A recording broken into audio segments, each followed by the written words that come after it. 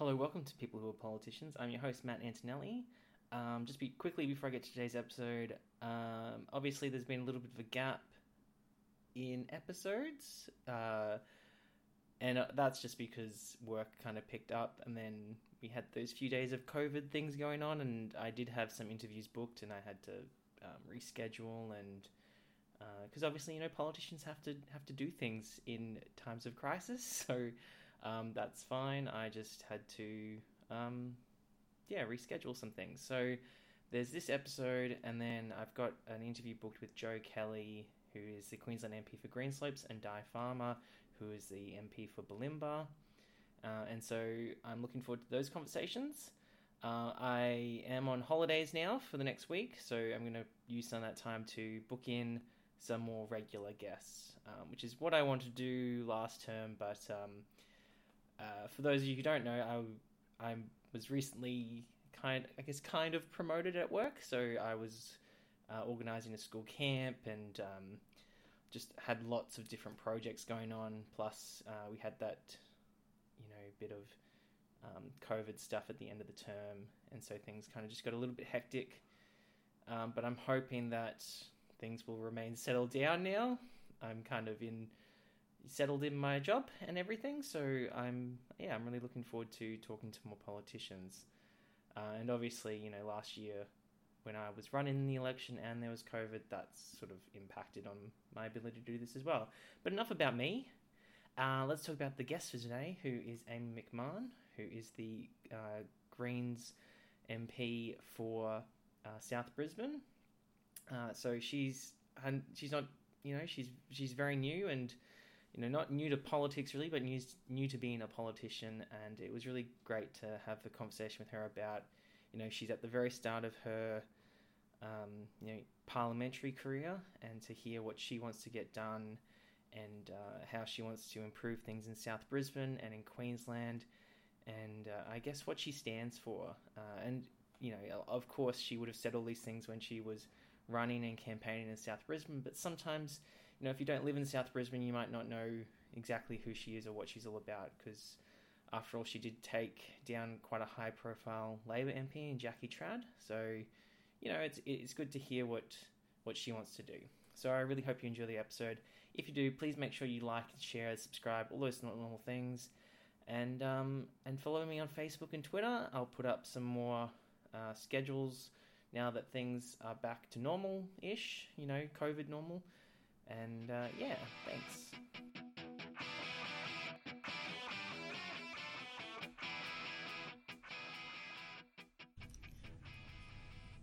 Hello, welcome to People Who Are Politicians. I'm your host, Matt Antonelli, and today I'm joined by Dr. Amy Macmahon, the Greens MP for South Brisbane. How are you? I'm good. How are you? Good. So let's start with South Brisbane itself. Could you give us a bit of an overview of what it's like, I guess the general vibe that the electorate gives you? Yeah. South Brisbane, your listeners can't see, but I've got a map behind me. Yep, I can see it. Yeah, it takes in West End, round the river to East Brisbane, and then as far south as halfway through Annerley. It's a very densely populated bit of the neighbourhood. We've got a huge amount of development going on, lots of new people coming to the neighbourhood, but has some pockets of really old neighbourhoods. As you can imagine, inner city has some really old established neighbourhoods. So particularly where we are now in West End has a long history here, very multicultural, very diverse, but changing very quickly in that way, partly because of all the new development. And so there's a lot of change going on at the moment, a lot of people feeling the squeeze, people being priced out, which is part of what we're trying to address. But yeah, a really lovely part of town. It takes in, we've got this big stretch of the river. We've got some, there's some kind of beautiful heritage places. But yeah, really squeezed in a lot of other ways. But it must be quite interesting to have such a diverse electorate, and yet like size-wise, it's quite a small electorate too. Yeah, that's right. Yeah, it's quite easy to get around. I know there's other MPs who, you know, you're driving for hours to get around the electorate. So yeah, it's really good to be able to check into lots of different parts of town. I live in Wollongabba, which is kind of on the eastern section. And yeah, I mean, one of the best parts of this role is getting around and being able to talk to people and you know, visiting the schools and going to community events.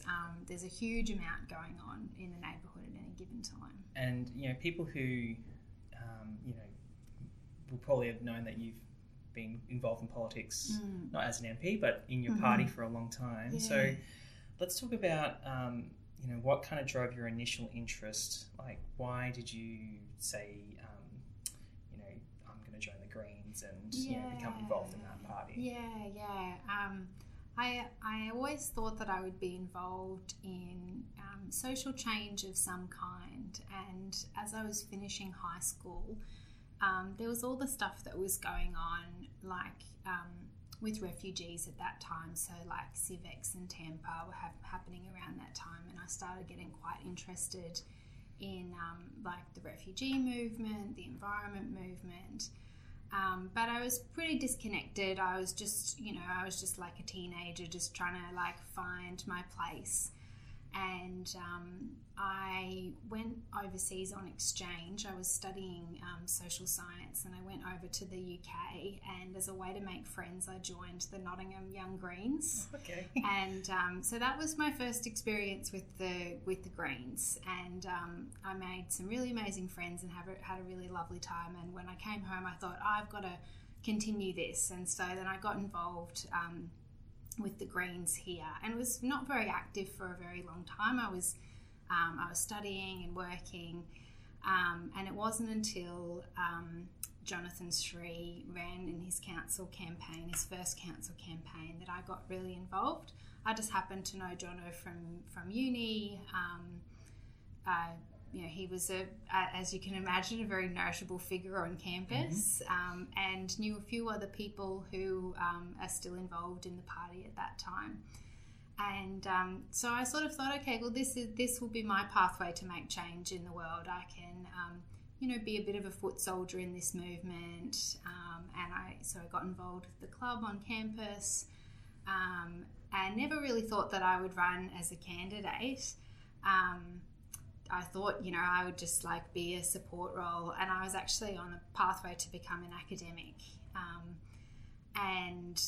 But the opportunity came up to run as a candidate.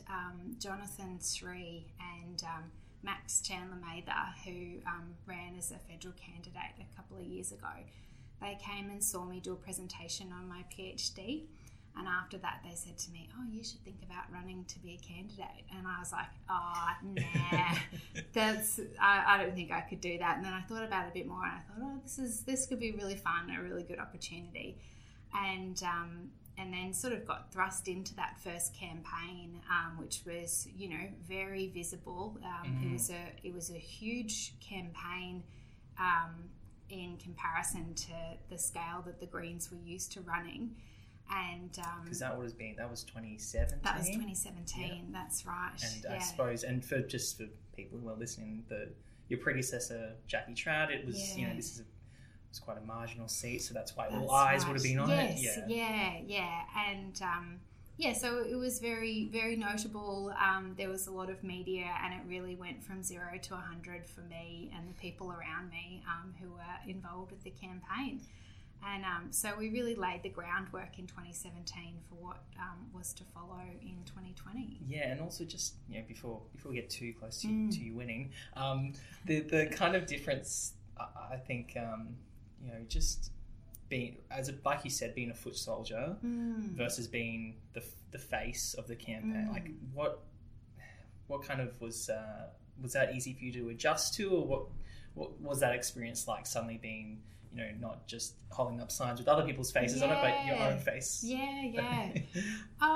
It was a huge learning curve, and the visibility is really something else, and particularly, like, I was a first-time candidate, like learning all of that from scratch. But I think what helped me through that time was we had a pretty sizable network of volunteers. We managed to mobilise a lot of people, and just the excitement on the ground was such that, you know, you kind of, you know, you felt that with all these people around me. Made it a lot easier to kind of deal with that, and that's not to say it wasn't very difficult, but I felt then, as I feel now, exceptionally lucky to be in that position. Like, to have, for that first campaign, to have 12 months where we were just talking about these big issues in Queensland, and to have a statewide platform for in a lot of ways the first time, just felt like very lucky and a huge privilege. And so, because there's been a few people who've come on this who have, you know, they've lost their first election, and then they come back and, you know, give it another crack. Yeah. Was it always like, when you got so close that first time, was it always like, I'm going to do this again, or was there any question about it? Yeah, no. I pretty much thought then, like, we. You know, we've pushed this really close, and 2020 we knew then would be very close, and so I myself and other people who'd been on the campaign had it in the back of their minds that I would run for pre-selection again, and see what happens. You know, it's always up to the party as to whether you get to be a representative, but I did think at that time, you know, we've laid all this groundwork. We've got all these connections. We've already had thousands of conversations. You know, my name and face are out there, and that's a lot of the work that we did in 2017 was just like people getting to know who I was. And so it meant that when we came back in 2020, we'd done a lot of that work. You know, in a lot of ways, the 2020 campaign was a you know, just an extension of that first campaign, and so we were just building on this incredible movement that we'd put together. Yeah, and you know, the other interesting thing about 2020 was obviously COVID, and so that must have been an interesting time to campaign through as well. You probably would have seen Jono go through it, because obviously you couldn't be out and about shaking people's hands or handing people pamphlets or anything. So was that experience quite interesting too? Yeah, it was very stressful. That early bit of the campaign, and we had put in so much planning. You know, we'd put in so much work to plan for what we thought would be a breakthrough campaign. To then, in those early months, all of a sudden be in lockdown was quite harrowing. But I think one of the strengths of our movement is that we're quite flexible. And because it's very grassroots, we're able to, you know, to be quite dynamic in how we were approaching things. And so at that point, we were like, right, we're going to pivot to the phones. And we very quickly managed to put together a quite sophisticated phone banking operation in the way that we'd never done before. And that was kind of the backup for how we were going to, you know, how we were going to talk to people. And this is what it was all about. It was about talking to people face to face, finding out what was going on. And also we thought a lot about how we were going to do things online. We put a lot of effort into experimenting with doing online forums, and we managed to do some pretty exciting things online. But thankfully, as the campaign really ramped up, restrictions were easing, and we were able to get back out and talk to people. Obviously, social distancing and taking a lot of care at the door. But what we found actually was, by the time we were getting around to people's doors, people were desperate for a chat. People were really happy to open the door to us and talk to us, and you know, those one-on-one conversations are really what made the difference in the end. Yeah, and I suppose just to add on, because this is the Gab Award, a lot of people probably would have, you know, seen that you were Greens and linked it to Jono, and so he's probably helped lay some groundwork as well. Absolutely, yeah. I can't, can't overstate the support that Jono gave us and the groundwork that he has laid in the community for getting a sense of what a Greens representative looks like and what a Greens representative can mean for your community.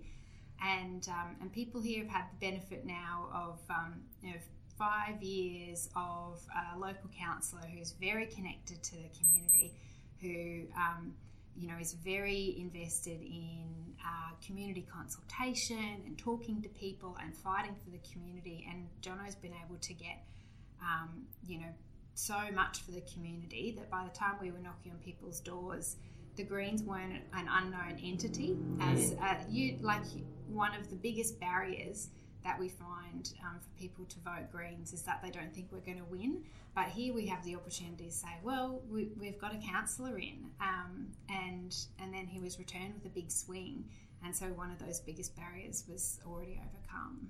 So you win, hooray! And you get to go into state parliament, and I guess Michael would be quite happy because he's got a friend now. But what's that experience like? Going into the chambers for the first time. It was very exciting. That first week, like going in and just feeling like we fought for this, and now we have 2 people in Parliament who are just here for the community, and we're making small gains, but this is quite an achievement, and so it really felt like all the hard work that we'd put in for so many years was coming together, and it was so lovely to have my family and a lot of the really active volunteers up in the gallery, and one of the things that it makes me a bit emotional to think about, actually, that when I went in and gave my first speech, at the end when politicians say something and then everyone goes, "Here, here," and up in the gallery everyone yelled out, "We're here."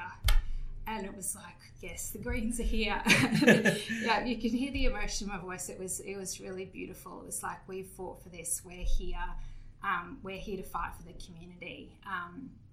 And also makes the other 2 sides have to wake up a little bit. That's right. Yeah. And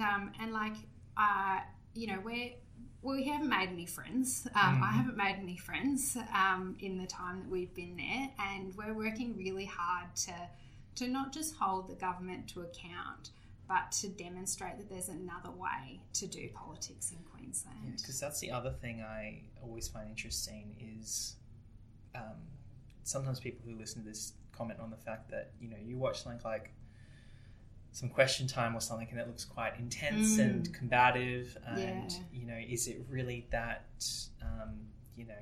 are those groups really so against each other? So what's the working environment been like in your relatively short amount of time in Parliament? How have you found it as a new workplace?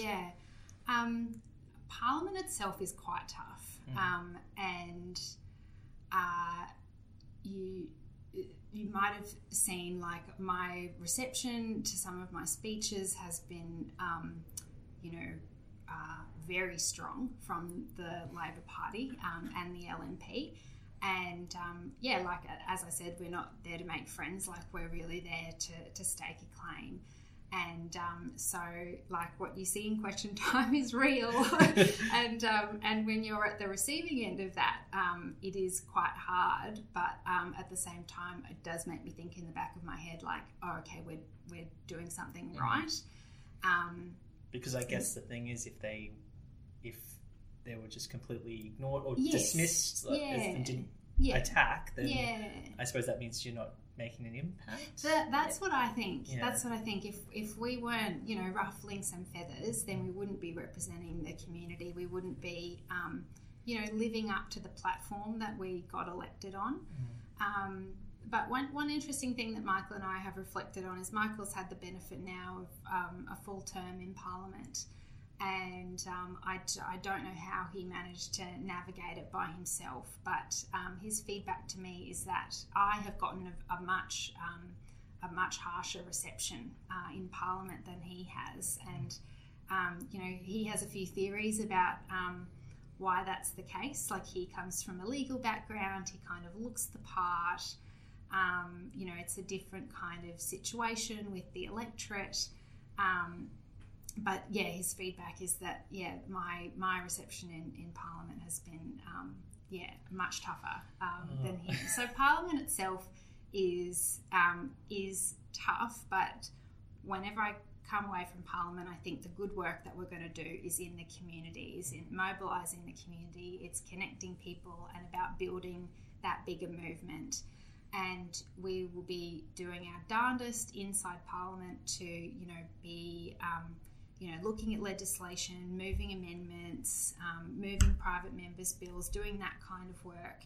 But a lot of the power that we're trying to build will be outside Parliament, in the community, in our communities, building the movement. When legislation does come through that you are, you might not can't be on top of everything, so maybe something comes through and you need to make a decision whether you're going to support or not, you and Michael obviously together. What's your kind of criteria or philosophy? Like, how do you decide, yes, this is a good thing that we should support, or it's not, we shouldn't support it, or we should make amendments to it? I guess we're looking at bits of legislation where not only do we have an opportunity to make people's lives better, but one of the other key criteria is this going to help us build the movement? Is this going to help us reach communities that we haven't spoken to before? Is this going to help us demonstrate that the Greens are doing politics differently? And then broadly, the Greens have these kind of underlying philosophies that can help direct us pretty well. And also thinking about the kind of principles that we ran on during the election, things like, demanding that we have universal, freely accessible public services, for example, pushing for public ownership and public control of services and land and development, and democratisation as well. So we've got, I guess, some of these underlying principles that help direct us to be like, okay, where are we going to make the best impact? Yeah, so it sounds like, because I'm not in the Greens, maybe I don't fully understand, but it sounds like it's more of like you're bringing everyone into that governance role. So, it's not just politicians on their own making decisions, but really bringing the community into decision making. Yeah, trying our best. Or ownership as well, like you mentioned. And trying to communicate to our communities as best as possible about what's going on, and trying to demystify this process and talk to people about what's going on, why this is important, and be doing that consultation as well, to be asking our communities, but also connecting to the party and the membership, who will help direct us as to what we're focusing on. So just as an example, we're expecting a few bits of legislation to come to Parliament quite soon. One of them is some minor changes to the criminal code around consent laws related to sexual assault. And so we've been talking to lots of grassroots organisations, we've been communicating with the membership, we've been communicating with our own communities to get some ideas about, how should we be responding to this. And we've sort of looked at what the government's put forward, and we've said, okay, this isn't nearly as far as it needs to go, to kind of bring our legislation up to par with other jurisdictions and just what we would think is acceptable in 2021.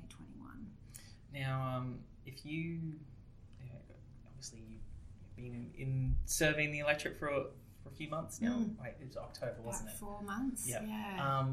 So what are some things that you identified that South Brisbane, really needs, that you've identified that you need that's your focus for the area? Yeah. So as I mentioned at the beginning, development is a big issue here. So over the last 10 years, there's been a huge flurry of apartment blocks that have been approved all over South Brisbane.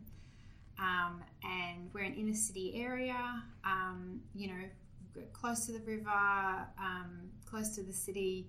And so, of course, there's an expectation that there'll be some development in the neighbourhood. Mm-hmm. But what we're seeing is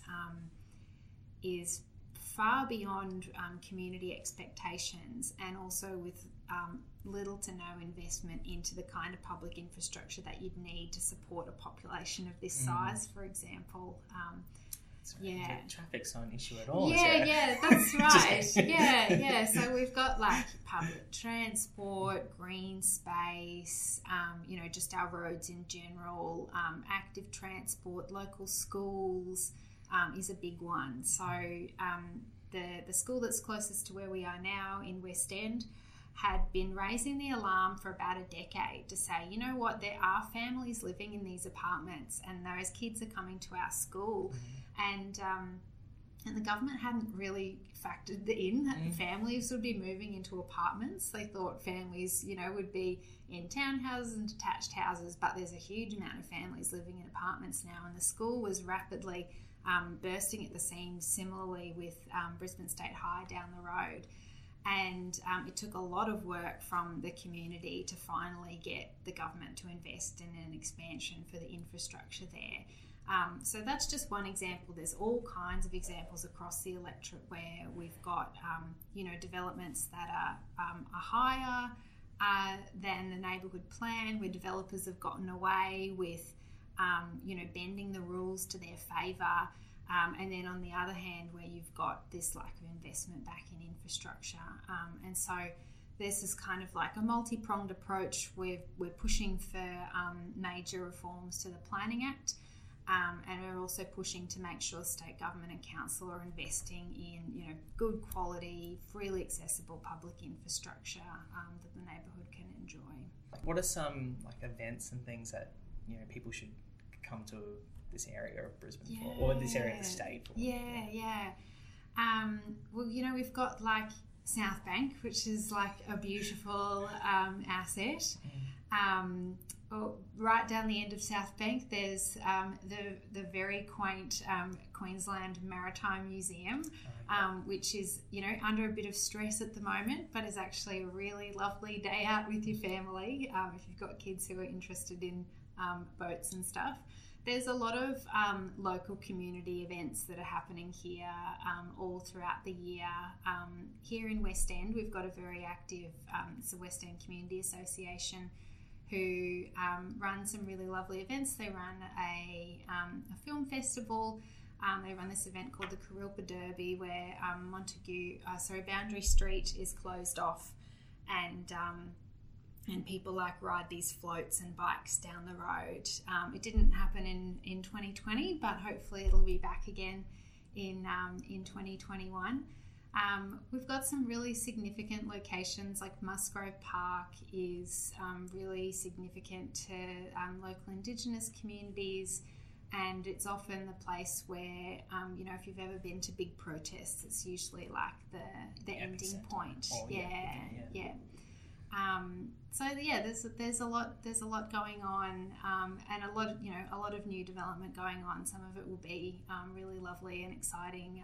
There's the Princess Theatre in Woolloongabba, which has kind of sat dormant for some years, has been taken over by the fellows who run the Tivoli, and so that'll be really exciting, like a really lovely music venue. We've been pushing a lot for arts venues in the neighbourhood, accessible arts venues, and partly because, as I mentioned, people are being priced out, in particular artists and musicians being priced out.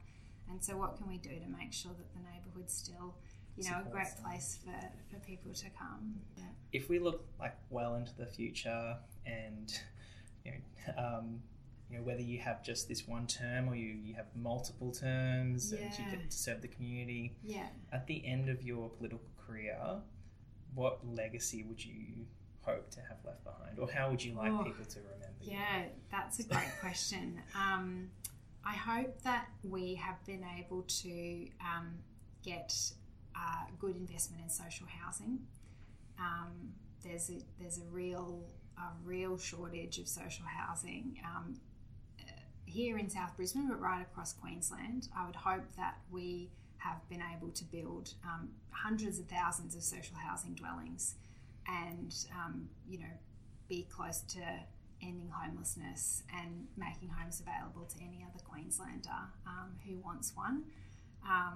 That is a legacy I would hope that we, and this is a long-term goal, but we're here for a long time, I hope, as long as the community wants us, really. Obviously action on climate change, if we actually get on top of this and we are able to invest in publicly owned renewable energy, and we have closed down all our coal-fired power plants, and we've supported all the workers who've come out of those plants and out of those mines into other jobs. I think that would be an amazing legacy. And then locally, if we've been able to, make sure we've got like beautiful green space and, all of our kids going to schools have the space that they need, but we've also got schools that are fully funded and every family is able to easily access a state school, I think. That would be an amazing legacy, and those are some of the key things that we're fighting it's for. Interesting how you were wording, because normally when I ask people that question, they're like, I would hope that people remember me by X, Y, Z or whatever, and you're very much saying like, I hope we get this done, and you know what I mean? Like, it sounds more like you would like to be kind of remembered tangentially. Like, if people's lives are better, that's legacy enough. That's right. Yeah. And I think the other thing to mention is like to have built a movement able to achieve these things. That and this is a collective effort. Michael and I might be like the MPs, but we're only as strong as the movement that's behind us. And to achieve these things, we're going to need, a huge mobilisation of people who are willing to fight for themselves and to fight for their communities and to fight for each other. I think that's the only way we're going to do it. And if there's people listening who, because a lot of people are quite disengaged with politics or, don't think that it has the impact on their lives that it could. What would you say to someone who maybe they're thinking about maybe they should join a party or become more involved in some way? What would you say to encourage them that politics isn't isn't terrible? Well, I think I would start by saying, like, if you are skeptical of politics, your instincts are spot on at the moment. We have our political class is very disconnected from people on the ground. We've got major parties who haven't really been listening to the community for a long time. We've talked a lot about like the role of corporate donations in politics and how this has affected decision making. And so if you're feeling a little left out, or you feel like your representatives aren't really speaking to your lived experiences, like, you're pretty much spot on. But I would say, on the other hand, like, there are some really exciting moments of mobilisation that are happening right now. You might have seen all the work that's been going on around the refugees at Kangaroo Point, for example. Incredible mobilisation of people on the ground over the past 12 months. And just in the last few days, we've seen 100 of those men, or 50 of those men, be released into the community. There's land rights struggles going on out, all over the state. Out at Ipswich, for example, there's a particular bit of land that the Indigenous community out there are fighting for. But there's also a lot of stuff, going on inside political parties. We've got a federal election coming up. And, there is no better way to feel hope for the future than being part of a movement of people who are fighting together for that change. And one of the really exciting things about campaigns, as I've already mentioned, is just being able to go out and talk to other everyday people and see that other people feel the same way as you do and share a lot of the same concerns. I think like there is this idea that Queensland is quite a conservative place, but I think in a lot of ways Queenslanders are very progressive. One of the things we know is that Queenslanders, more so than any other state, think that the political system needs like major change or complete overhaul, and so there's something really heartening about being part of a movement of other people who feel the same way and are fighting for change.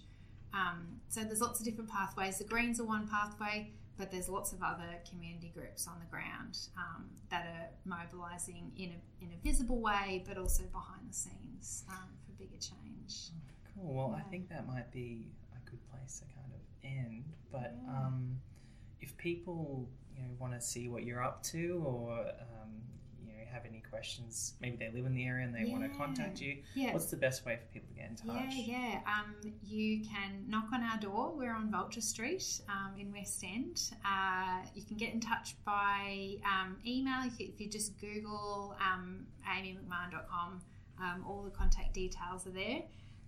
There's also our Facebook page. We're trying to put out as much information as we can about what's going on. You can sign up to our newsletter. If you're on like Instagram and Twitter as well, you can follow there. But yeah, please feel free to get in touch. Like, we're here to help, and I've got an incredible team of people working in this office who, are there to do what they can to support the community. So yeah, anyone in the neighbourhood or further afield, please feel free to get in touch. Cool. Well, I'll put all your contact info in the episode description. Yeah, great. And then maybe in a few years when you're being at the end of your first term, we might try and catch up again and see how things have been going. That sounds great. But thanks so much for catching up with me today. I hope you enjoyed it. Yeah, thank you.